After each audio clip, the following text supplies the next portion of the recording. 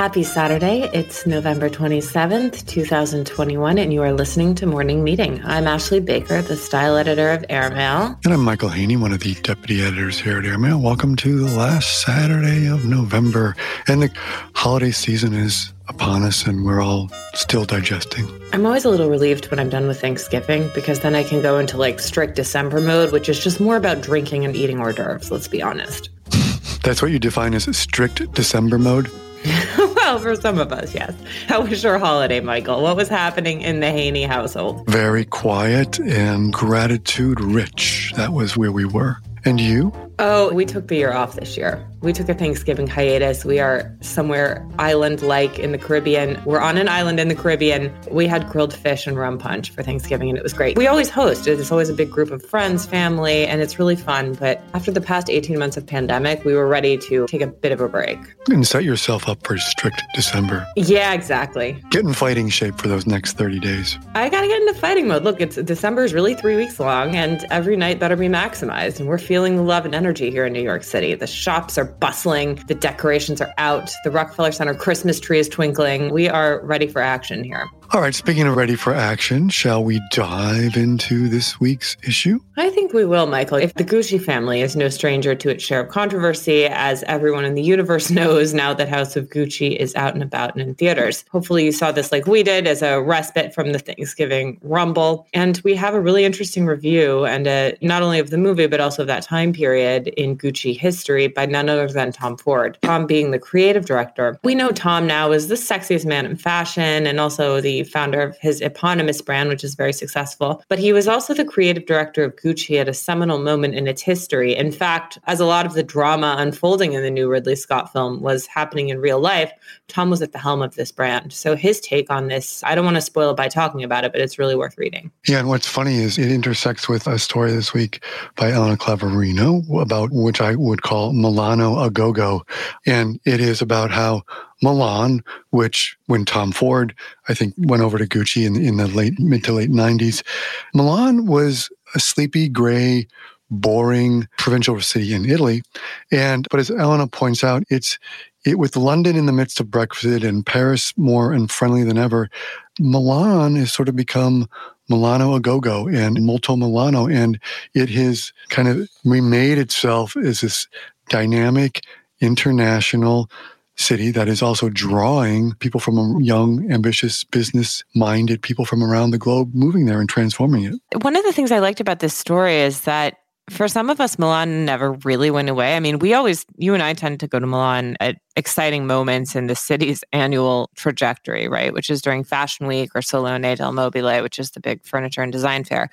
So those are moments when the city is really on fire. But as Elena writes, this used to be a place that was known as being sort of industrial. It wasn't the sexiest town to go to. It wasn't Rome and it was no Venice. But Milan always had a certain charm. And now it has refashioned itself as really a cultural capital and a cultural center, not only for the fashion industry, but for all other sorts of creative types and financially minded folks as well. And it's interesting because she ties it into Brexit, right? A lot of Americans and foreigners used to look to London as the de facto city to go to if they were looking to live abroad or have a different experience. And now given that London is no longer the center of the universe in terms of Europe, Milan has become slightly more prominent. And a lot of people are directing themselves to Milan because there's a lot of economic opportunity there. So it's a really interesting story. And as this is happening, there are lots of great cultural developments and cool restaurants and great shops and all sorts of things that are opening that are making the city really desirable to Gen X and Gen Z. So it's a great story. I'll tell you what else is great. It's an hour from Lake Como. It's an hour from Portofino. It's an hour from the mountains to go skiing.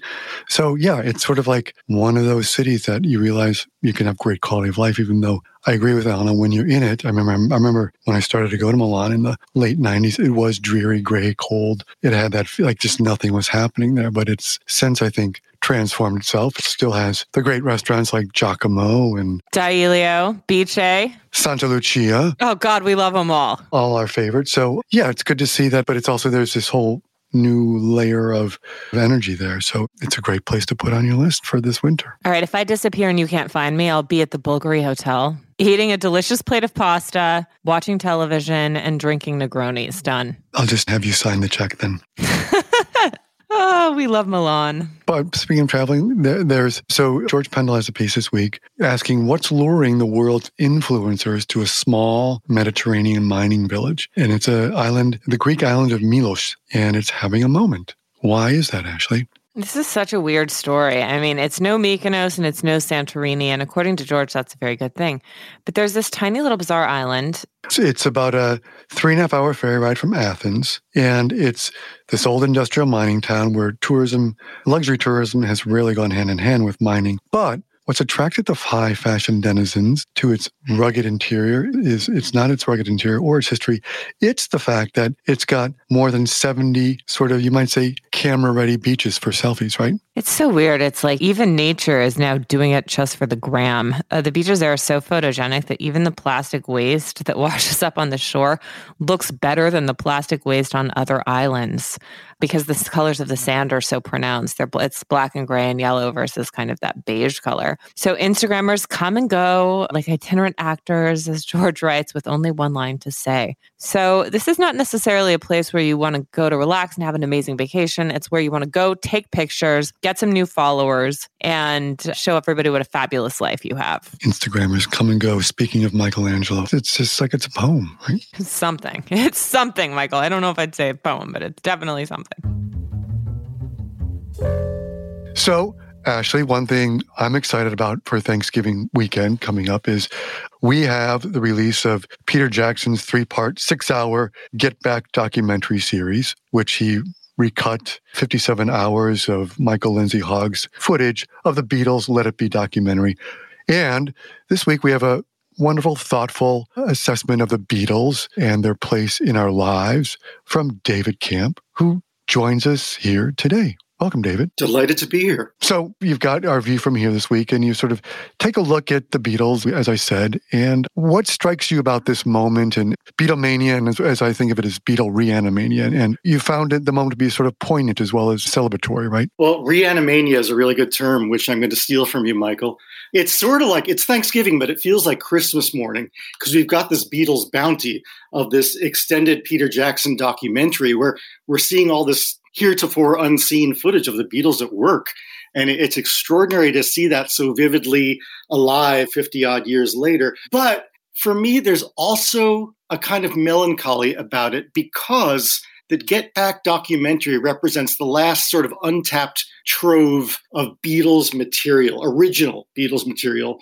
And so after this, my fear as a diehard Beatles fan, not so much a fear, but an acknowledgement, is that there aren't that many new Beatles stories to tell after this. It's been kind of a cottage industry for 50 years, and there will always be new Beatles product in terms of remixes and remasters. But in terms of new stories, this is kind of the end. I mean, look, Paul is going to turn 80, Ringo's 81, right?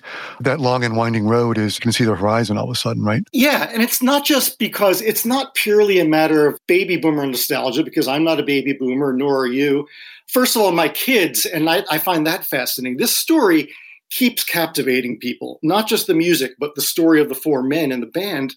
And in the essay I wrote for Airmail, I write that it's the richest narrative of the 20th century. And that's not some rhetorical provocation. I genuinely believe that. The Beatles are such a great story beyond their music in that they were four highly distinct personalities, but there are also four post-war young men from working class or middle class backgrounds who were really impressionable and had everything happen to them in the 60s where they kind of served as proxies for everyone else. Like, oh, this is what it's like to take recreational drugs.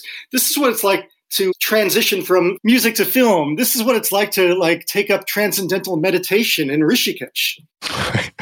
Well, and as you also point out, I mean, what I think is at the same time you've got this Peter Jackson documentary coming out, Paul has, along with the poet Paul Muldoon, released not an autobiography, but more a look at his lyrics, right? Which as you parse out, really sort of give an insight into his childhood and his creative formation, right? Leads to those great things like, who is Eleanor Rigby, right? Right. And that's, again, like Paul McCartney has basically said, he'll never write an autobiography. But in this book, which is basically a series of talks with Paul Muldoon in which he explicates the origins and intentions of the lyrics to a lot of his songs, mostly his Beatles songs, he tells these stories. And when he was a little boy in Liverpool, as a scout, he participated in some good works program called Baba Job Week, in which the boys would get a shilling apiece for every good deed or chore they performed for an elderly pensioner who was lonely. And one of these was an old woman who kind of held Paul captive, young Paul, in her kitchen and told him stories. And this lonely person became the proxy for all the lonely people. Where do they all come from? Now, they know they come from Paul's childhood, and then as you tease out, one of the most sort of haunting lines for all of us in a song ever is in that, and he parses that out as well, right? Yes, the line you're alluding to, Michael, is wearing a face that she keeps in a jar by the door. And the very first time, I actually don't remember the very first time I heard that, because the Beatles are so omnipresent. They're like a utility, like running water or electricity. They're just there when you become a sentient human being. But that line, since childhood, has arrested me. And it's not just because it's poetic. It's because there's something hauntingly unknowable about it. What does that mean completely? Because it's not just about makeup, it's about identity. And what's interesting is that Paul McCartney kind of confirms that. He talks about how the line was inspired to some extent by his mother having a tin of Nivea cold cream, but he also acknowledges that to him, there was something scary about how women applied cold cream in those days, because it was a kind of thing like, are they becoming ghosts? Are their faces not quite real? Can't really articulate why it's scary, but he kind of acknowledged it. It felt nice to me to have that hunch confirmed, that even he was trying to access something not totally articulable. Yeah, it's coming from that deep recess of the childhood. So, important question, Dave. What's your favorite Beatles song then? Well, it's funny because I am really deep into lyrics right now. I'm actually part-time working as a lyricist for a stage musical. And so I've taken to admiring lyrical masterworks. And this isn't a sexy pick, but on Revolver, there's a really short Paul song called For No One, which is just so efficiently and economically telling a story of a broken romance. Now, my sexier choice would be A Day in the Life, because you have John and Paul both contributing parts to it, and it is just so full of mystery and grandeur. But For No One, it's just how economical it is in telling this sad story, a love that should have lasted years. You know, another really poignant phrase. Yeah. Beautiful. Dave, as you're talking about your children and this next generation's appreciation of the Beatles, I wonder, do you think a band like this can ever exist again, given how dramatically the world has changed? And if so, who's the closest approximation that we have today of something like the Beatles with that same life force? You never say never, because we don't know what the future holds. And I actually imagine that somehow there will be something as big as the Beatles in the next 100 years, and we just don't know what form it's going to take. But Ashley, I don't know if I can think of anyone who matches up to that level of impact, because we had more of a monoculture in the 60s when everyone kind of listened to the same thing and watched the same thing. And it's so atomized now. And honestly, it kind of bugs me when people say, well, you know, BTS is like the Beatles because they're a boy band that has people screaming. And like, no, it's not nearly on the magnitude. I mean, Taylor Swift, in a way, has that level of devoted fandom and people parsing her lyrics, looking for these meanings and looking at her album covers like they're runes, R-U-N-E-S runes. But nothing currently approaches the level of kind of omnivorous interest they generated. Nor that sort of intergenerational. You look at this, what Jackson's got and all these things, and like you look at the concerts when they're still doing live concerts, it's only people basically under the age of 25. It's not dads of 45 taking their kids to the concert as well. It was purely just one generation, which is, I think, actually getting to that point of Beatles became, after they broke up, this thing that now 50 years of people share. It's such a rare thing. It is. And I was struck even like right before the end times, the lockdown times, in December 2019, there was an official Beatles pop-up shop in Soho for the holidays that Christmas 2019. And I went there, of course, because I'm a sucker for this stuff. And what struck me was that I was the only middle-aged person there. Everyone else shopping for stuff was young. I was just going to say, Gen Z, not as bad as they seem. Dave, I mean, your piece is also, you've used this word poignant, and it is the Beatles are so poignant for all of us. But there was also, you spoke with Rick Rubin about this piece, right? And he shared how he engineered a moment with Paul in another documentary. Can you tell us about that? Yes. So again, it's like we are insatiable as fans. I call myself a graduate level Beatles fan in the essay because there are people who are just casually listening to the music and enjoying it. And then there's people who really read every book that comes out, watch every documentary. And Rick Rubin, the producer, is also one such fanatic. He calls himself a Beatles fanatic. And he had this rather charming freeform series that came out this past summer on Hulu called McCartney 321. And again, it's the idea of like what's left to explore about Paul McCartney, to be honest. The guy's 80 years old, but how much more? But Rick Rubin said to me, he's also like arguably the most innovative bass player of all time. And that was an underexplored avenue of inquiry for him. So Rick Rubin being Rick Rubin, he had the clout to call Paul McCartney and say, well, what if we just did a little casual conversational TV series in which we discuss your bass playing and use that as a jumping off point to talk about other stuff? And indeed, Rick managed to pry loose some new insights from Paul simply by sitting at a mixing board and moving the faders up and down so you hear the bass parts isolated in addition to the other Beatles instrumental parts isolated. And it did inspire some new insights from Paul and some new anecdotes. So the idea is that it's not totally untappable, this well of Beatles history, but it's kind of starting to run dry. Props to Rick for finding something new. Yeah, and then there's the moment you quote in your story this week, where Rubin engineers this moment and he reads to Paul a quotation about his superior musicianship, as you describe it. And the quote is, he reads this, Paul, he says, Paul is one of the most innovative bass players that ever played bass.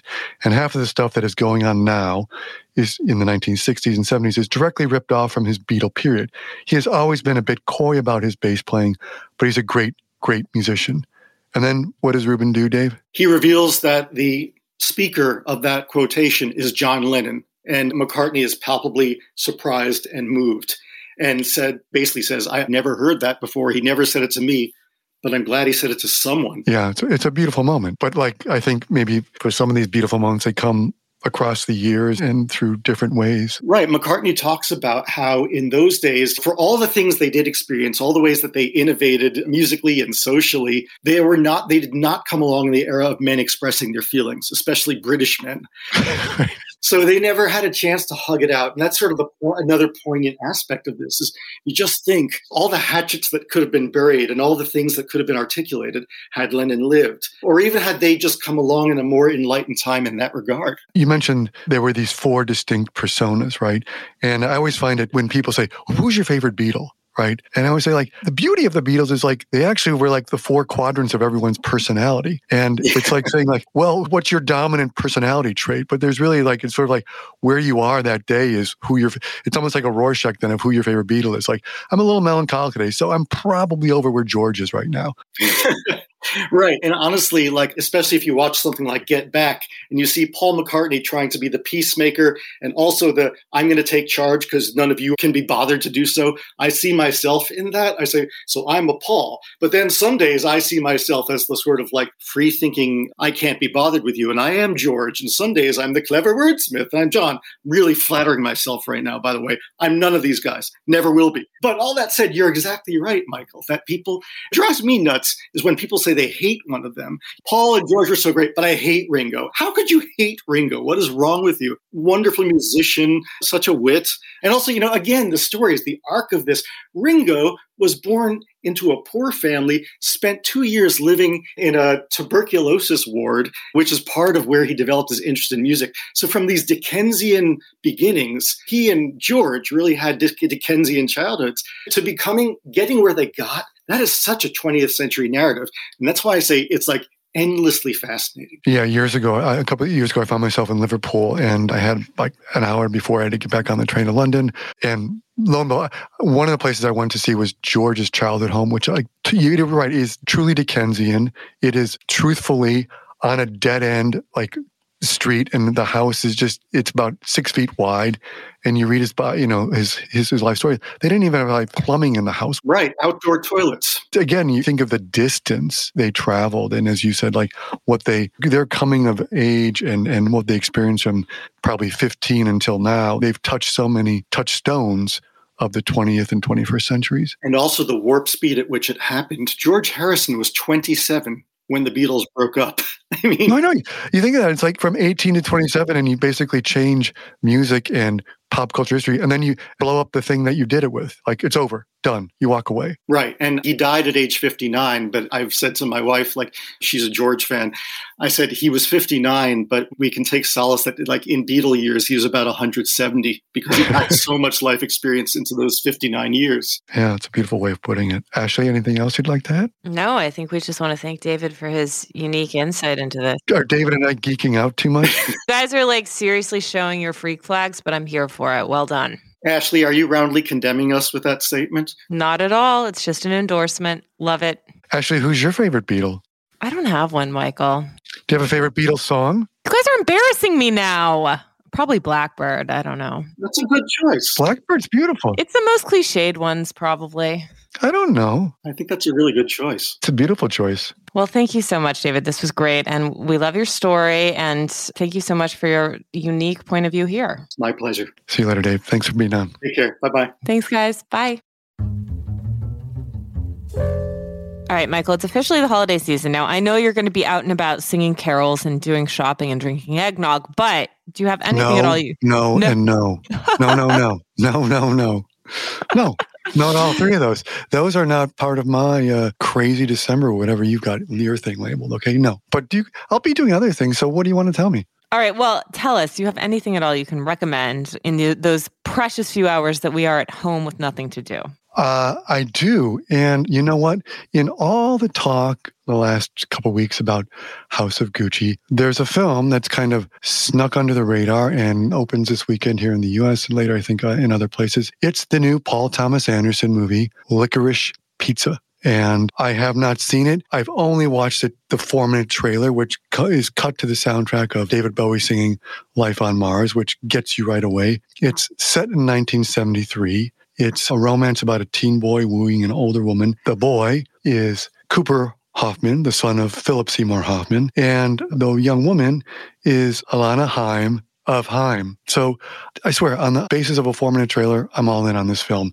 You've got cameos as well by Sean Penn, playing a William Holden-like dissolute, end-of-career actor. You've got Bradley Cooper playing Barbra Streisand's real-life boyfriend, John Peters. It looks like it's the best of Paul Thomas Anderson, who, to me, is one of our greatest working filmmakers. So I'm going to put that on my list for the weekend. And as soon as I get out of here, I'm going to go see it. I'm into it. You know, he did a documentary about Haim. That's probably where he just grabbed her, right? Yeah, I love this. Haim is one of my favorite bands. The Haim sisters are so talented. Yeah, the reviews on this movie are great. And what is your favorite PTA film? Boogie Nights? Boogie Nights creeped me out a little, made me sad. I would say it's somewhere between Magnolia and There Will Be Blood. Okay. I mean, you can't beat the Magnolia soundtrack, by the way. No, you can't beat the Magnolia soundtrack. You can't beat the intricacy of the writing and how he weaves it all together at the end. And it just is, I think that's probably the one that I oftentimes see the world through that one. Wow. Okay. Those who want to key into Michael Haney's psyche, just watch Magnolia. It will tell you everything you need to know. And you? Oh, I don't know. I would say probably Punch Drunk Lover, Boogie Nights, but I just love Sandler. I love Sandler when he's doing his non-comic thing. I like Sandler at all times, so... Yeah. What can I do? Did not like Phantom Thread, but loved There Will Be Blood, as I said. It was excellent. I drink it all up. I love it. And you, my dear? What can I drink all up of your milkshake? Okay. I'm reading the new novel from Louise Erdrich. My father-in-law gave it to me for Thanksgiving. It's part of a tradition that we have in our family where everybody shares a book. Whoever's hosting Thanksgiving buys a book for everyone at the table. So this was my gift this year. We do a book exchange. So she won the Pulitzer Prize in 2021 for The Night Watchman. Her new novel is called The Sentence. And it's fun. It takes us back to her native Minneapolis, Minnesota, which is where Erdrich runs a bookstore, in fact, and it takes place in a bookstore, and it's a bit of a ghost story. And it takes place in a city that is still suffering from the pandemic and the murder of George Floyd. So it brings in a lot of current events. Again, like her output's unbelievable. The fact that she managed to put out a novel of this quality during the pandemic when most of us were just baking bread. So this is another great accomplishment of hers. She's incredibly talented, and it's a very fun, fast-paced read. Wonderful. Well, on that note, Michael, December awaits. Let's get out there. Get out there. Get your shopping. Get in line for the supply chain problems.